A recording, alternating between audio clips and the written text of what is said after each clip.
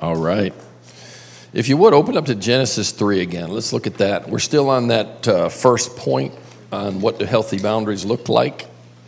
Know yourself, like yourself, be yourself. But I want to show you something in Genesis 3. We've already looked at verse 10. But I want to just show you another little phrase that the Lord used to help jar me to get this stuff. Genesis 3:10, right after what we call the fall, the enemy came. In fact, if you look at verse 1, I don't have mine in front of me. Let me see verse 1 real quick. If you look at Genesis 3, verse 1, it says, "Now the serpent was more subtle than any beast of the field, which the Lord God had made. And he said unto the woman, Yea, has God said," one translation says, "Indeed has God said." Here's an important thought I would give you. The enemy's number one tactic is to challenge God's word. To challenge God's word. Now, what does that mean to you and I sitting here today? I would say to you this, almost 30 years as a pastor and counselor, spending hours a week in the guts and glory of people's lives, talking about their problems, et cetera, et cetera, et cetera. I would say this to you. Every battle you face, every single battle you face, directly or indirectly, is over God's word. Really, if you think about it, every battle you face boils down to whether or not you believe what God says. Whether or not you feel loved boils down to whether you believe what he said. How many of you would agree the Bible says he loves us? So if you don't feel loved, guess what? You don't believe his word. Now, I don't say that to make you feel bad. What I'm saying to you is, number one, words are really, really important. Number two, the enemy's always after words. Uses words, distorts words, twists words, and wants you to never learn how to use words correctly. So every battle you face, there it is right there in Genesis chapter 3, the first words that come out of his mouth, this is the first time we ever see the devil in the whole Bible. And the first thing he says, God didn't say that. The first thing he says, God didn't say that. How many of you realize that's at the bottom of every problem you have? God didn't say that. Isn't that amazing? You're going through a patch where you don't feel good about yourself. And you remember some of this teaching, and you sit down and start to journal, and you say, God, thank you that you love me. Now, you're not feeling his love, but you're choosing to believe it's true. You see what I'm saying? So you're writing, God, thank you that you love me, even though you don't feel it right then. And then this little voice says, God didn't say that. Right then, you either win or lose. Right that moment, you either win or lose by who you decide to believe. I want God to bring me a wonderful husband, God to bring me a wonderful wife. I believe God has an amazing plan for me to have a great marriage and kids. God didn't say that. That's not going to happen for you. It might happen for everybody else in this room, but it's not going to happen for you. Now, you got to decide. Who are you going to believe? Hebrews chapter 4, verse something, 5 or 6, somewhere in there, 4, 5, or 6, says this, the word they heard did not profit them because they didn't mix it with faith. What are you trying to say, dude? God's going to give me an amazing marriage, amazing life, amazing calling, amazing whatever. Then the little voice says, God didn't say that to you. You're making that up. You don't deserve that. What they heard didn't profit them because they didn't mix it with faith. What does that mean? The critical hinge moment is whether you believe. Now, here's the thing you got to remember. Believing and feeling aren't the same thing. Believing and feeling aren't the same thing. You can believe it and not feel it yet. But if you believe it, you will eventually feel it. But if you wait till you feel it to believe it, you may never believe it. Does that make sense? I'm going to say it again. You don't have to feel it to believe it. But if you believe it, you will eventually feel it. But if you wait to feel it before you believe it, you may never believe it. Does that make sense? All right, let's use God's love. How many of you believe God loves you? How many of you feel it to the degree you want to yet? My hand's up, I do.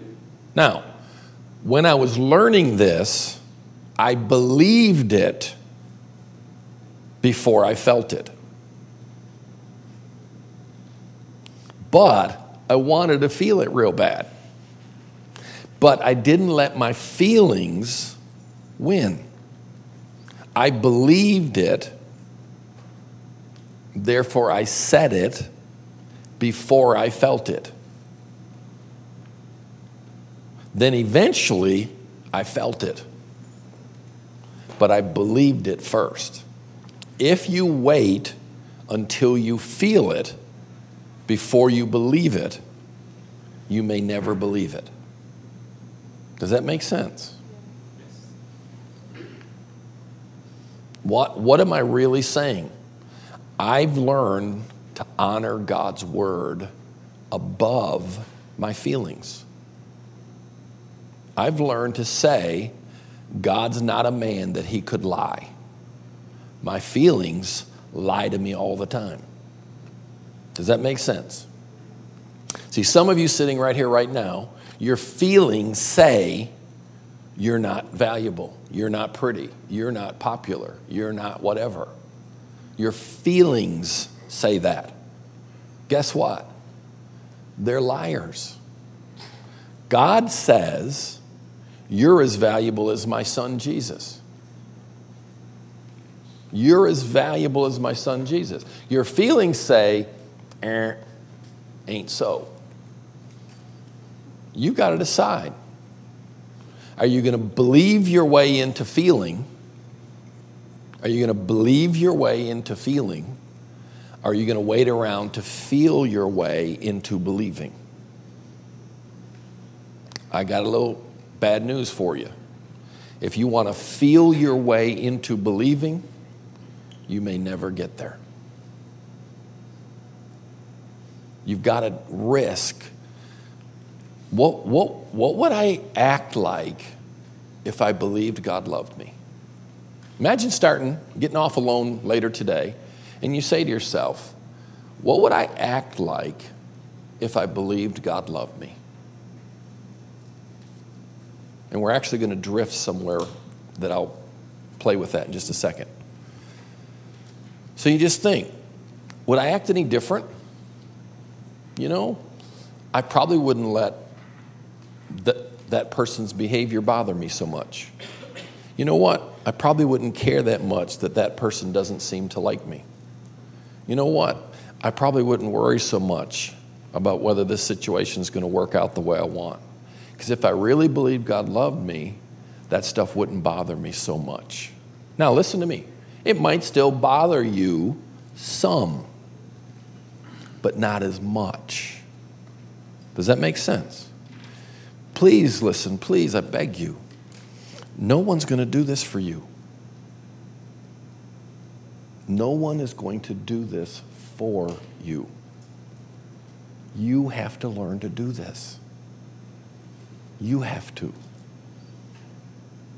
It's not as hard as it looks, but it does require some effort. All right, Genesis 3. Indeed, has God said, very important statement, indeed, has God said. If you think about it, every battle you face, directly or indirectly, is over God's statements to you. So, don't eat the tree, blah, blah, blah. They eat the tree, they fall. God comes looking for them to go for their nice walk in the cool of the day, and they're hiding. Look at verse 10, Genesis 3:10. I told you yesterday, I think. To me, Genesis 3:10 is one of the most important verses in the entire Bible. I was afraid because I was naked, so I hid. Here's how I think we say it today, 2011. I'm afraid if you really get to know me, you won't like me, so I hide. I'm afraid if you really get to know me, you won't like me, so I hide. How many of you think that's true? See, here's what's crazy. All the way back in the 3rd chapter of the book is the number one thing we're all still dealing with. Isn't it nuts? So, I was afraid because I was naked, so I hid. In English, and I have learned, some of you guys are in different languages, so it might not work this way that I'm about to say. In English, what are the next 4 words in the Bible? Verse 11. All right, then God said, what's the first 4 words God said? Who told you that? Now think about this a minute. I was afraid because I was naked, so I hid. I'm afraid that if you really get to know me, you won't like me, so I hide. You know what the next thing God says to you? Who told you that? Who told you that? Who told you you weren't pretty? Who told you you weren't smart? Who told you you weren't pleasing to others? Who told you you weren't going to be popular? Who told you you couldn't have a great husband? Who told you you couldn't have a great wife? And what God's saying is, how dare someone say to you something that is contrary to my heart for you? Who told you that? One time I was counseling this lady, great lady, been walking with God for 30 years, prayer warrior, strong in Scripture, just a dynamite lady. But she came to me in counseling because she'd gotten in trouble at work. Her anger had gotten her in trouble. And bottom line, her boss said, you either got to go get counseling or I'm going to have to do something. So she showed up in counseling. We're counseling along, doing our thing, and we were at this point in counseling where I thought, I'm going to set up a little trap for her, but she's full of the Word. She's rich in God. The trap probably won't work. So here's what I said. Well, I'm trying to help her see where she's hung up. And I thought, I'll try this little trap, but it probably won't work. So I said this to her. I said, whose opinion matters more to you than anyone else's? And I'm thinking she's going to see my trap and she's going to give me the religious answer. Well, to my shock, she says, my father. She didn't catch my trap. What's the correct answer? Whose opinion matters the most to you? What's the correct answer? God. Well, she said, my father, which I knew was the truth. And she said it. And I was like, wow, she didn't catch it. So we kept talking for a little bit. And I thought, I got to try to work this to where she really gets this. And about 3 minutes later, she just stopped in the middle of a sentence. And she said, I answered that question wrong, didn't I? I said, yeah, you did. She said, I said my father's opinion, didn't I? I said, yeah, you did. She said, it's not supposed to be my father, is it? No, it's really not. Now, here's the deal. Whoever's words dominate your soul, as far as your soul's concerned, that's your God. Whoever's words frame your picture of yourself, whoever's words frame your picture of yourself, that person is your God. When I was young and halfway through my Christianity, what I heard ringing in my soul was, you're lazy and you'll never amount to anything. Now, here's what I learned to do. Who told you that? Who told you that? So I would take my journal and I would write down, you're lazy and you'll never amount to anything. And then I would write, guess what? Who told me that? Who told me that? And so what happened was I learned, listen now, I learned 2 Corinthians 10, 3 through 6, the weapons of our warfare are not carnal, but mighty through God to the pulling down of strongholds. We take every thought captive. So what I learned to do is a thought would go across my mind and I would grab it. And I'd grab that thought, you're lazy and you'll never amount to anything. And I'd grab it by the throat and I'd say, who told you that? And then I'd ask it, where did you come from and where are you going? So I grabbed that thought, write it in my journal. You're lazy and you'll never amount to anything. And then I'd write, who told you that? And I'd grab that thing. And I'd say, who told me that? My earthly father. Why? Because that's how he felt about himself. And then I'd ask this question. Is that statement true? Am I allowed to determine that? No. God is. So then I'd say, God, is it true? Is it true, God? Am I lazy and I'll never amount to anything? And you know what he said? No, Chipper.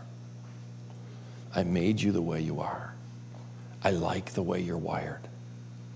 I like that relaxed way you've learned to do life.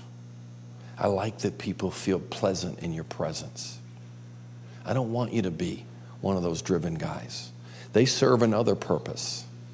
I want you to be the way you are to serve your purpose. Now, do you think that helped my soul any? Oh, my goodness. That phrase tortured me for decades. For decades. I promise you, every one of you sitting here has 1 to 3, 1, 2, or 3 key lies resonating in your soul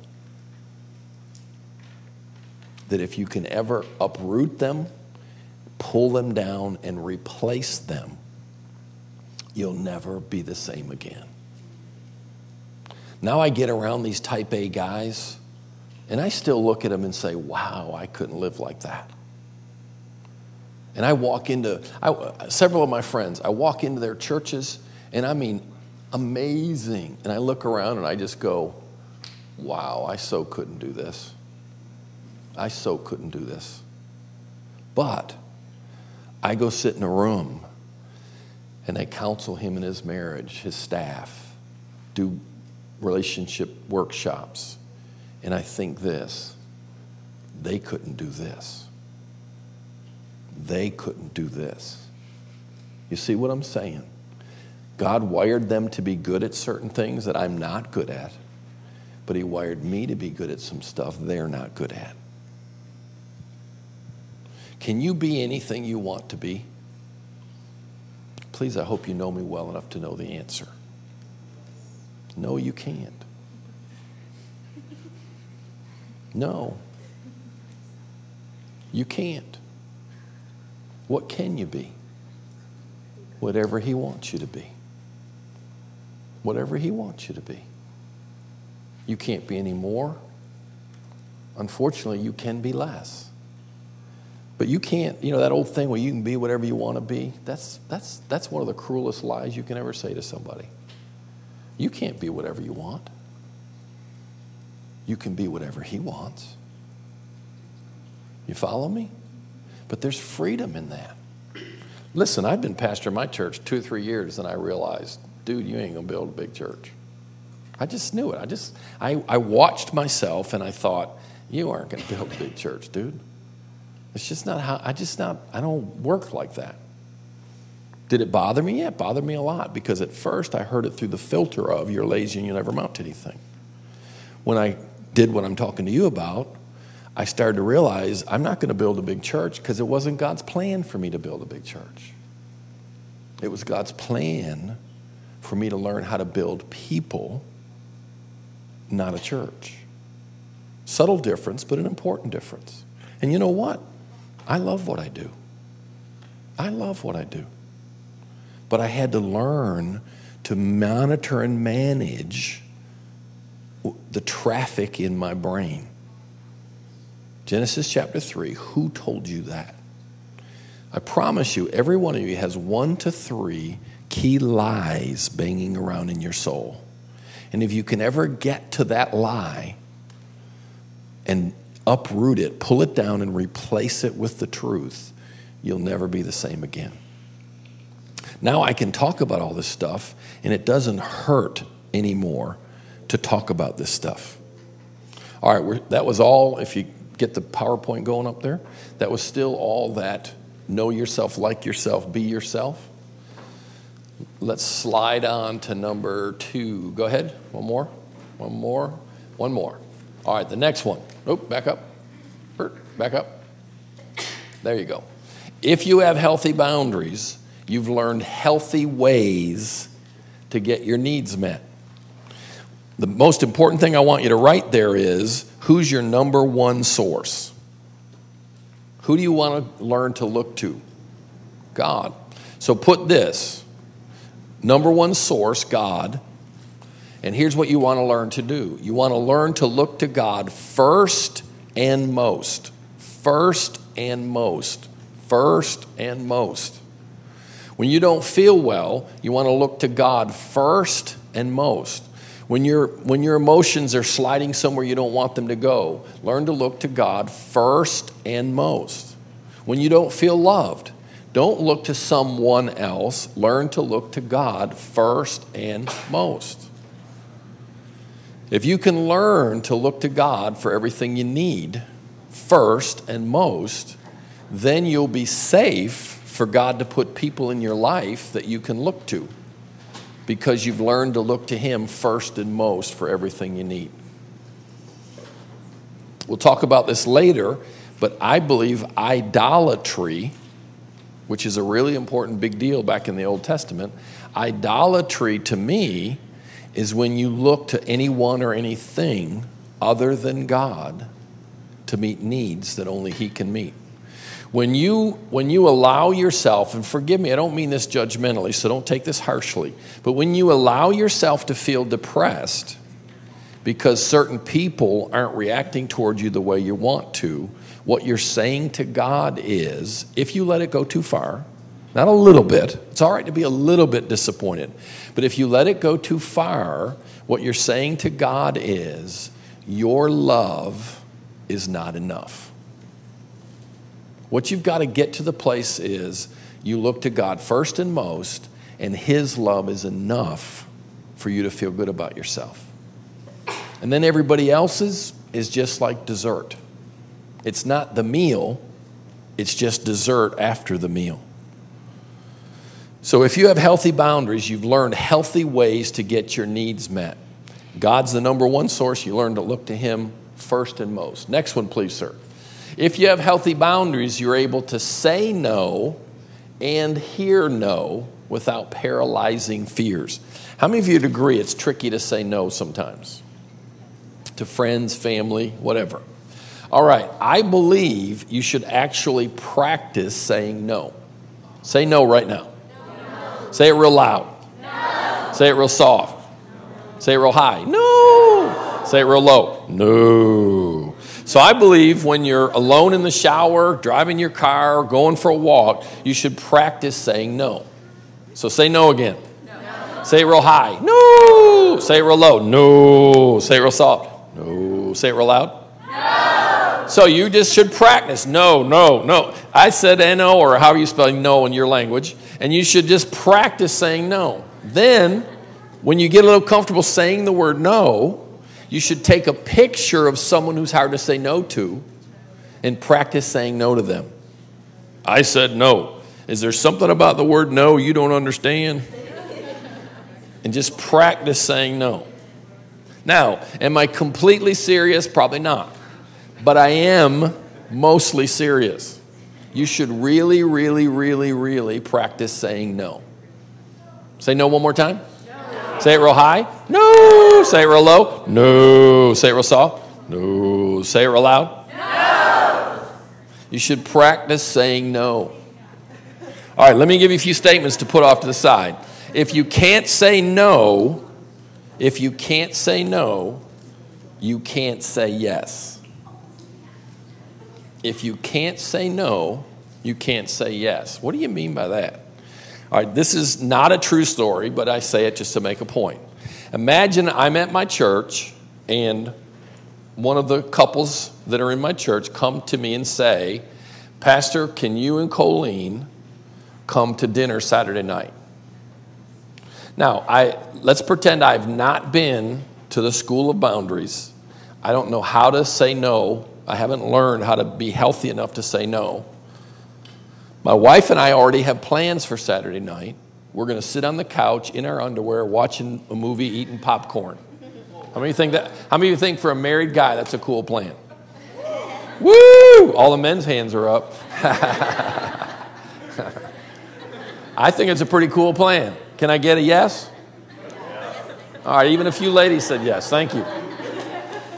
A married guy, is that a cool plan or not? So that's how I'm picturing my Saturday night. Where's my Saturday night? Inside my circle. So I haven't learned boundaries. This couple comes and says, Pastor, can you and Colleen come to dinner Saturday night? I haven't learned how to say no, so I say yes. What am I feeling? Disappointed, resentful, angry. Who did that to me? I did.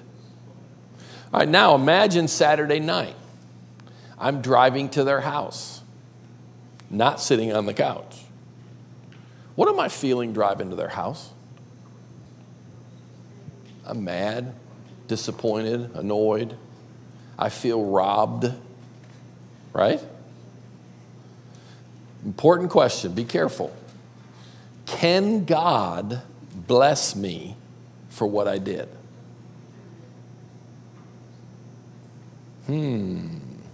Did I give them, the Bible says it's more blessed to give than receive. Did I give them my Saturday night?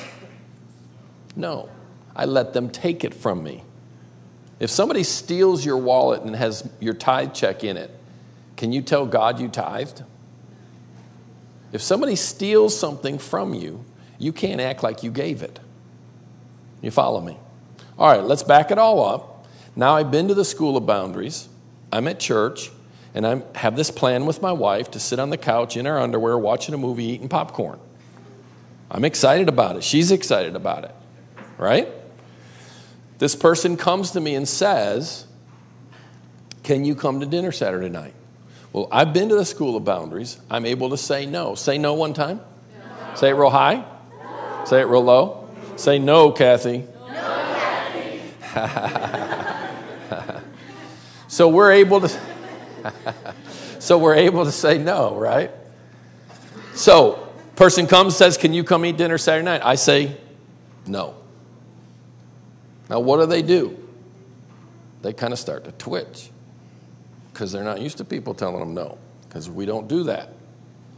What do they automatically expect and feel entitled to? An explanation. Now, where's my Saturday night? It's inside my circle. Guess what? My Saturday night's none of your stinking business. True or not? What I'm doing Saturday night's it's none of your business. Do I owe you an explanation why I can't go with you Saturday night? That's ridiculous. But we feel entitled to an explanation. So, I've been to the School of Boundaries. I'm able to say no. Can you come to dinner Saturday night? No, can't make it. They start to walk away. Now, is it wrong for them to feel disappointed? No. Is it wrong for them to want us to come? No. It is wrong for them to make me feel responsible for their sadness. If your life's so lame that my coming to dinner makes it wonderful, you need to get a life. True or not? Why don't you sit on the couch in your underwear watching a movie instead of entertaining me? Right? So, they come say, can you come to my house for dinner? Can't do it. They start to walk away. Am I alone in my circle? No. Who's in my circle? God is. So they start to walk away. The Spirit of the living God says, Chipper, they could really use some time with you. Would you please, listen, give them your Saturday night? I say, you know what? Wait a minute. Let me talk to my wonderful wife and see if we can change our plans. And I'll see if we can't make Saturday night work. Now, what changed? Because I could say no, I can say yes. If you can't say no, your yes is worthless. Are you with me? If you can't say no, your yes is worthless. How many of you know if you have to ask for a hug, the hug's not very enjoyable? You know what I'm talking about? You know, if you have to tell someone what you want them to do, it just isn't as enjoyable as if they just did it. So, can you and Colleen come to dinner Saturday night? No. You know, wait a minute. Let me talk to Colleen, see, whatever. Now, how am I feeling driving over there Saturday night? I'm excited. Why am I excited? Because God asked me to give them my Saturday night. What does that tell me? He's up to something. This is going to be cool. Now, can I expect God to bless me for giving my Saturday night? Sure I can. But if you let people take stuff from you because you don't have the courage or the training to say no, don't expect God to bless you for that. If you want my honest opinion, a lot of what we call ministry is just mutual manipulation. We're using one another to get our needs met. For instance, I need to feel important. You need counseling. Well, your need for counseling plays off of my need to feel important, and we're just having a great little party here. I'm getting my need to feel important met. Well, you're getting your need for counseling met. Is that healthy? No. I don't want to help you out of my need to feel important. I want to help you out of love, the purposes of God. In other words, I want to learn to minister to your needs, not from mine. I used to speak as a pastor from my need for your approval, and I was so busy monitoring whether I felt like you were approving of me that I wasn't even concentrating on whether I was ministering to your needs. Does that make sense? How I ministered was more about how it made me feel than it was about how it helped you. As I learned some of this stuff and got healthier, I realized, wow, a lot of what I do is because of what I get back. That's not serving. Serving is when I act and behave toward you to get your needs met, not mine. Now, the truth of the matter is, nothing wrong with you being in a growth stage. You know, honestly, we all go through a period where we're ministering out of our need, not to yours. But you want to grow to the place where that's not the case anymore. So if you have healthy boundaries, put that one back up there, you're able to say no and hear no. Here's another statement to write off to the side. An internal no cancels an external yes. An internal no cancels an external yes. How many of you know when you're disciplining a child, they can say yes on the outside, but be screaming no on the inside. Sit down. How many of you know they can sit down on the outside, but be standing up on the inside? So it's the same thing with you. How many of you remember this scripture? Let your yes be yes, and your no be no. Honestly, that's all I'm trying to teach you.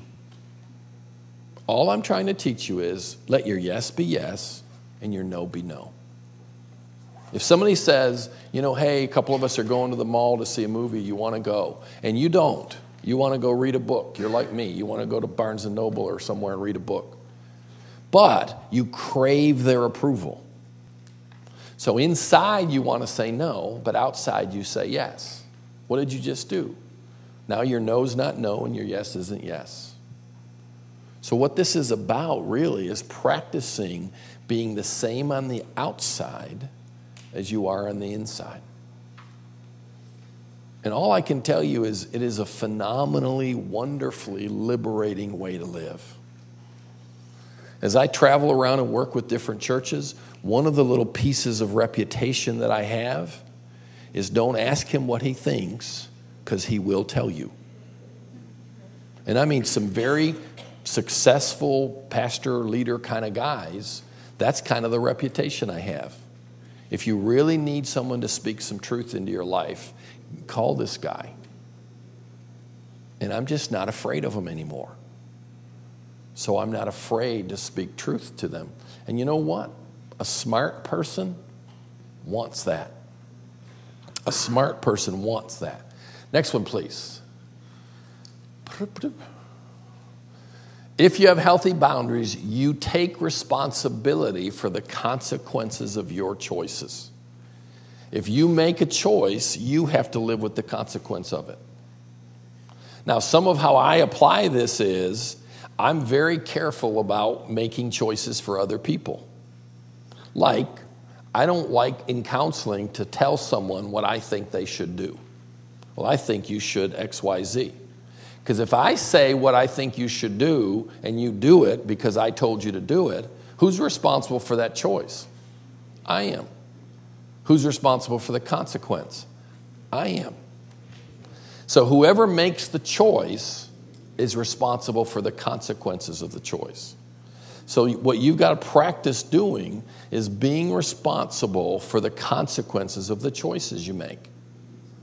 In its purest sense, what is abortion? Abortion is irresponsibility. Abortion is simply saying, I behaved in a certain way.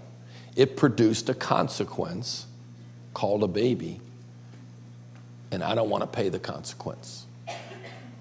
Now, who shares responsibility for that consequence? Whoever made the baby, right? So some dude walks away irresponsible, and then some young lady makes a decision that's profoundly irresponsible. But at its root, the real issue is a disconnection between the choices I make and the consequences they produce. It is insane, the consequences of moments of behavior. Moments of behavior can have insane amounts of consequences. Pregnancy is like one of the most obvious. There are choices we make that the consequences are unbelievable. So you just want to learn to manage this. Next one, please. If you have healthy boundaries. Next one. We've got small group leaders playing back here. If you have healthy boundaries, you have realistic expectations in relationships. All right, what do I mean by that? If you have healthy boundaries, do you expect any other person to meet your need for love? Now, easy to say sitting here in class, but what if you learn to really believe that and live that way? Are you going to find a husband or a wife that meets your need for love? Not going to find one. You're not going to find one. Now, can you find a husband or a wife that is amazing and makes you just works really hard at loving you? Sure you can. But if you look to another human being, kids, parents, peers, husband, wife, whatever, I promise you, you're setting yourself up for disappointment. You've got to have realistic expectations. What does that mean? My need for love is as big as God himself. Guess what? No other person can meet your need for love. It isn't that they could but won't. They can't. They can't. So you've got to make sure you aim your expectations in the right direction and in the right way. All right, next one, please. If you have healthy boundaries, you're able to manage your emotional responses and cycles. Now, please notice I use the word manage, not control. The word control is just kind of creepy because we don't control, we just manage. Because the truth of it is, life's just constantly bumping us. So what we really want to learn to do is manage the bumps life gives us and just learn to manage our emotions so they stay in a zone that we're comfortable with. If you think about control, you feel like you want to steer them all the time. And it really isn't that direct and clear. You just kind of want to learn to roll with it.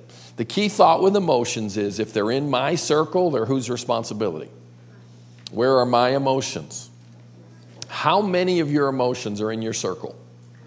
All of them. All of them. Every feeling you feel is happening inside your circle. So who's responsible for it? You are. Again, no one can make you feel anything without your cooperation. Nobody. You've got to learn to own them and manage them. Next one, please, sir. If you have healthy boundaries, ooh, I like this one. You allow others to experience the consequences of their choices. This is a big one. If you really have designs that you want God to take you into ministry in any form, in any way, if you just really think God's going to use you to have impact and influence in the lives of others, you've got to get this principle. All right, I want you to write a statement down, and I'll tell you when to start writing. If you have healthy boundaries in this area, you are, start here, able to watch loved ones suffer. Able to watch loved ones suffer. Now let that one land on you for a second. If you have healthy boundaries, you have to cultivate and develop the ability to watch someone you love suffer. What do you mean by that, dude? All right, listen to this. Johnny, 4 years old. All right? Johnny, clean up your blocks, your toys, and you can have a snack. Right? Can Johnny understand that? You better believe he can understand that. So you come back 10, 15 minutes later, the blocks or toys are still all over the floor. So what do you say? Johnny, apparently you don't want a snack. Yes, I do. No, I said, if you want a snack, which is a consequence, make a good choice, which is clean up your toys. So little Johnny made a choice. What was the choice? Not to clean up his blocks. Guess what? Each choice gets a consequence. Good choice, good consequence. Bad choice, bad consequence. Do you think a 4-year-old can understand that? You bet your life he can. So guess what, Johnny? You don't get a snack. But I want a snack. No, you don't. You must not. Because I said, if you want one, clean up your blocks. You didn't clean up your blocks. You must not want a snack. Does that make sense? You know what? Parenting is ridiculously simple. How many of you agree simple and easy are not the same thing? Parenting is one of the hardest things you'll ever do. But it's not complicated. It's just hard on your heart. Because the only way you can parent effectively is if you don't need your children to like you. What makes you ineffective as a parent is if you need your children to like you. If you need your children to like you, you're going to have a hard time being a parent. I'll be honest with you. If you need people to like you, you're going to have a hard time living life. Because whoever you look to meet your need has some degree of control over you. It's an important thought. Whoever you look to meet a need has some degree of control over you. Yes?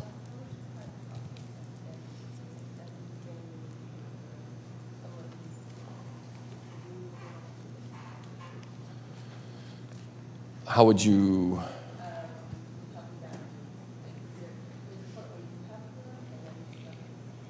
All right, somebody's dealing with a death in the family. You mean, how do you be supportive? Where are the boundaries and all that? I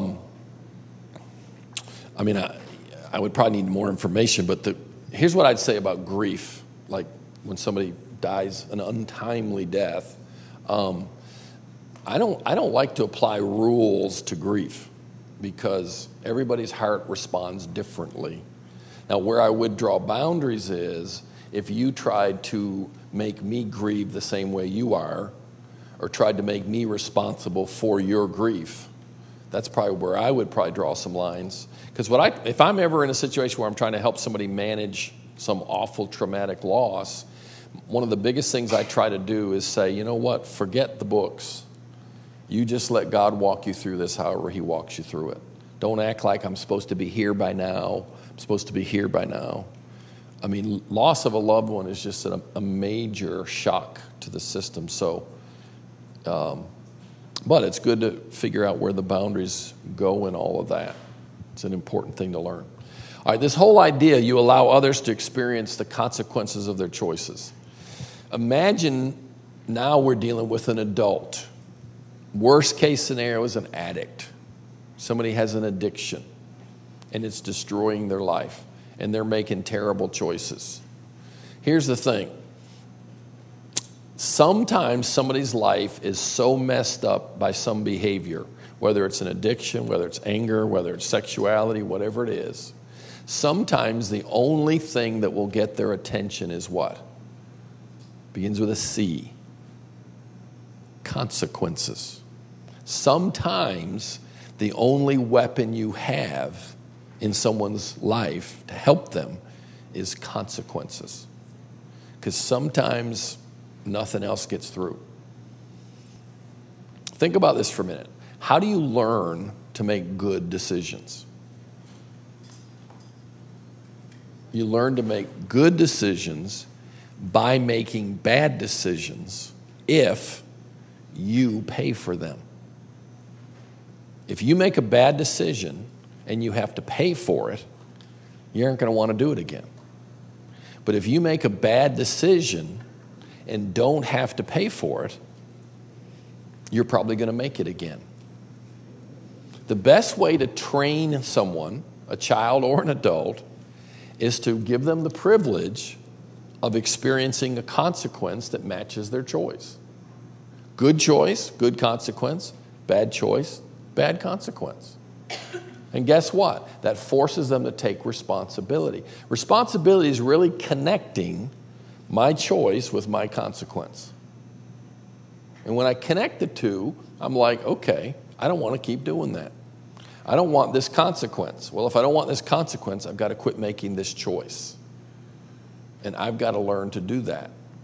And sometimes we hinder people's growth by, in quotes, protecting them from the consequences, when what we're really doing is weakening their ability to make good choices.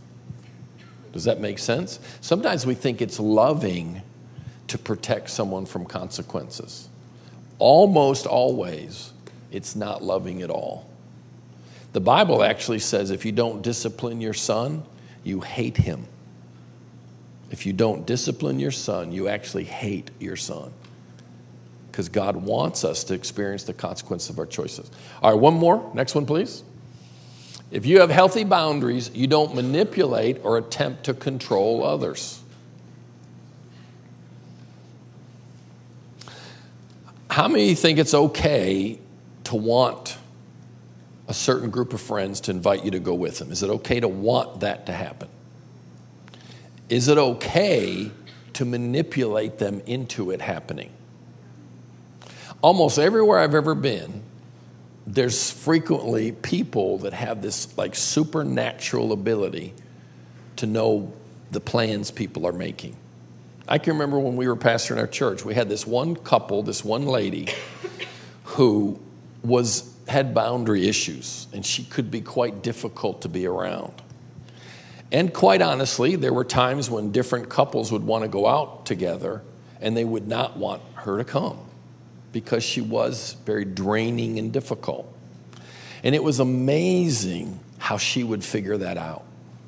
Like these three couples were planning on going XYZ Friday night, and they did not invite her. And it was amazing how she just somehow would know. And so she'd come up to one of them and say, hey, what are you doing Friday night? I was thinking of. Now, what did she just do? She just put herself in a very awkward position and kind of cracked the door to be invited to an event that she really wasn't welcome at. And as we've been talking about, most people are not very good at boundaries. And so frequently she'd get sucked into the event, and all the rest of them would resent her being there. Now, am I saying that we should ostracize and, isolate people that are tricky to be around? No, but I do think we should have the freedom to go out with whoever we want to go out with, right? So the danger is if we have healthy boundaries, we don't manipulate or attempt to control others. Hit the next one, please. I think it says the opposite. You recognize and resist the attempts of others to control you. So I think part of developing healthier boundaries is getting to the place that you're good at seeing it. And again, my choice would be to be as loving as possible, but to be gentle and firm in helping other people define and defend their boundaries without violating yours. All right, next one, please, sir. If you have healthy boundaries, you're able to make and keep promises to yourself. One author I read behind that would be his definition of integrity. Integrity is the ability to make and keep promises to yourself. Hit it one more time. I think it's the Serenity Prayer. Yeah. How many of you have heard of the Serenity Prayer before? Now, let's look at it from this whole perspective of boundaries. God, grant me the serenity to accept things I cannot change, courage to change things I can, and the wisdom to know the difference. Isn't that cool how it's kind of a boundary prayer? And here's the thing. You got to learn to do that with people. You got to learn to kind of figure out, where am I in this person's life and influence? All right, any questions before we quit for today? Can I pray for you? Yes, question?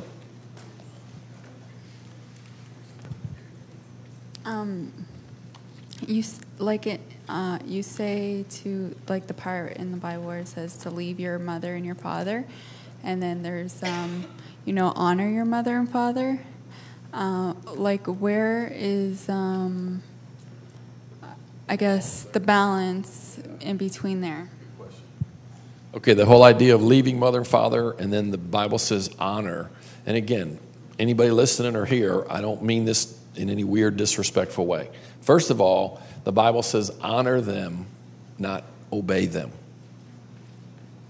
It says honor, not obey. The Bible says children, obey your parents. It does not say to an adult child to obey your parents. Any parent who's talking to you as an adult and thinks that you should obey them, you have my permission to tell them, I said that's unhealthy. Honor them, yes.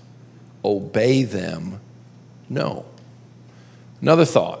The Bible says honor your parents. It doesn't say imitate them.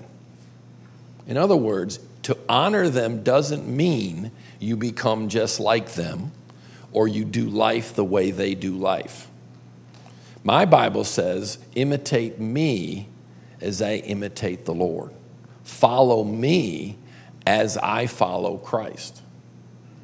I will follow anyone's leadership as long as they're following Christ. The minute you stop following Christ, I stop following you. I don't care who you are. Now, I honor parents, but I believe honor flows both directions. And I believe one of the way we honor both directions is my job is to empower you to live a healthy, rich, full life. So I believe you honor your parents by living an amazing life. Here's the key thought to me. You're to live your life unto God, not unto them. Now, hopefully, they're trying to live unto God themselves. My personal desire is that my kids live healthier, richer, fuller lives than we did. I don't want them to imitate me, except in areas where I'm imitating Christ. But let me make sure I make it clear. I realize this is a weird line. But I am very radical about this simple statement, the first half. Leave mother and father, cleave, become one. I think one of the greatest tragedies in families is when young couples marry and the parents won't loose them from their tentacles and their claws. Remind me tomorrow morning, and I'll tell you the story about my marriage, because we had that very problem. So remind me to talk about that in the morning. Okay, somebody. Can I pray for you? Thank you, Father. Father, we just thank you for the time we've had. Lord, I do pray that if I'm saying anything that's unhealthy or unhelpful, just filter it out, God. I don't want to be a problem. I want to be an adder to the solution to the problem. So help each of these wonderful people to process all these different things we're talking about and then apply them in a very God-honoring way. Bless them this afternoon, tonight, tomorrow, and we just look to the rest of this week being great together. And we thank you, sir, in Jesus' name. Amen. Quick announcement. Normally you guys would be going to your elective tracks this afternoon, but at 2 o'clock, you're actually here for the first half hour. Where's Mimi? To do something. I forget what it was, but you're supposed to be here for the first half hour. What? Oh, yeah. Instructions for Freshwind and the jobs you're going to be doing for the conference. Okay? So don't run off to your electives until 2:30. Come here at 2. Thanks.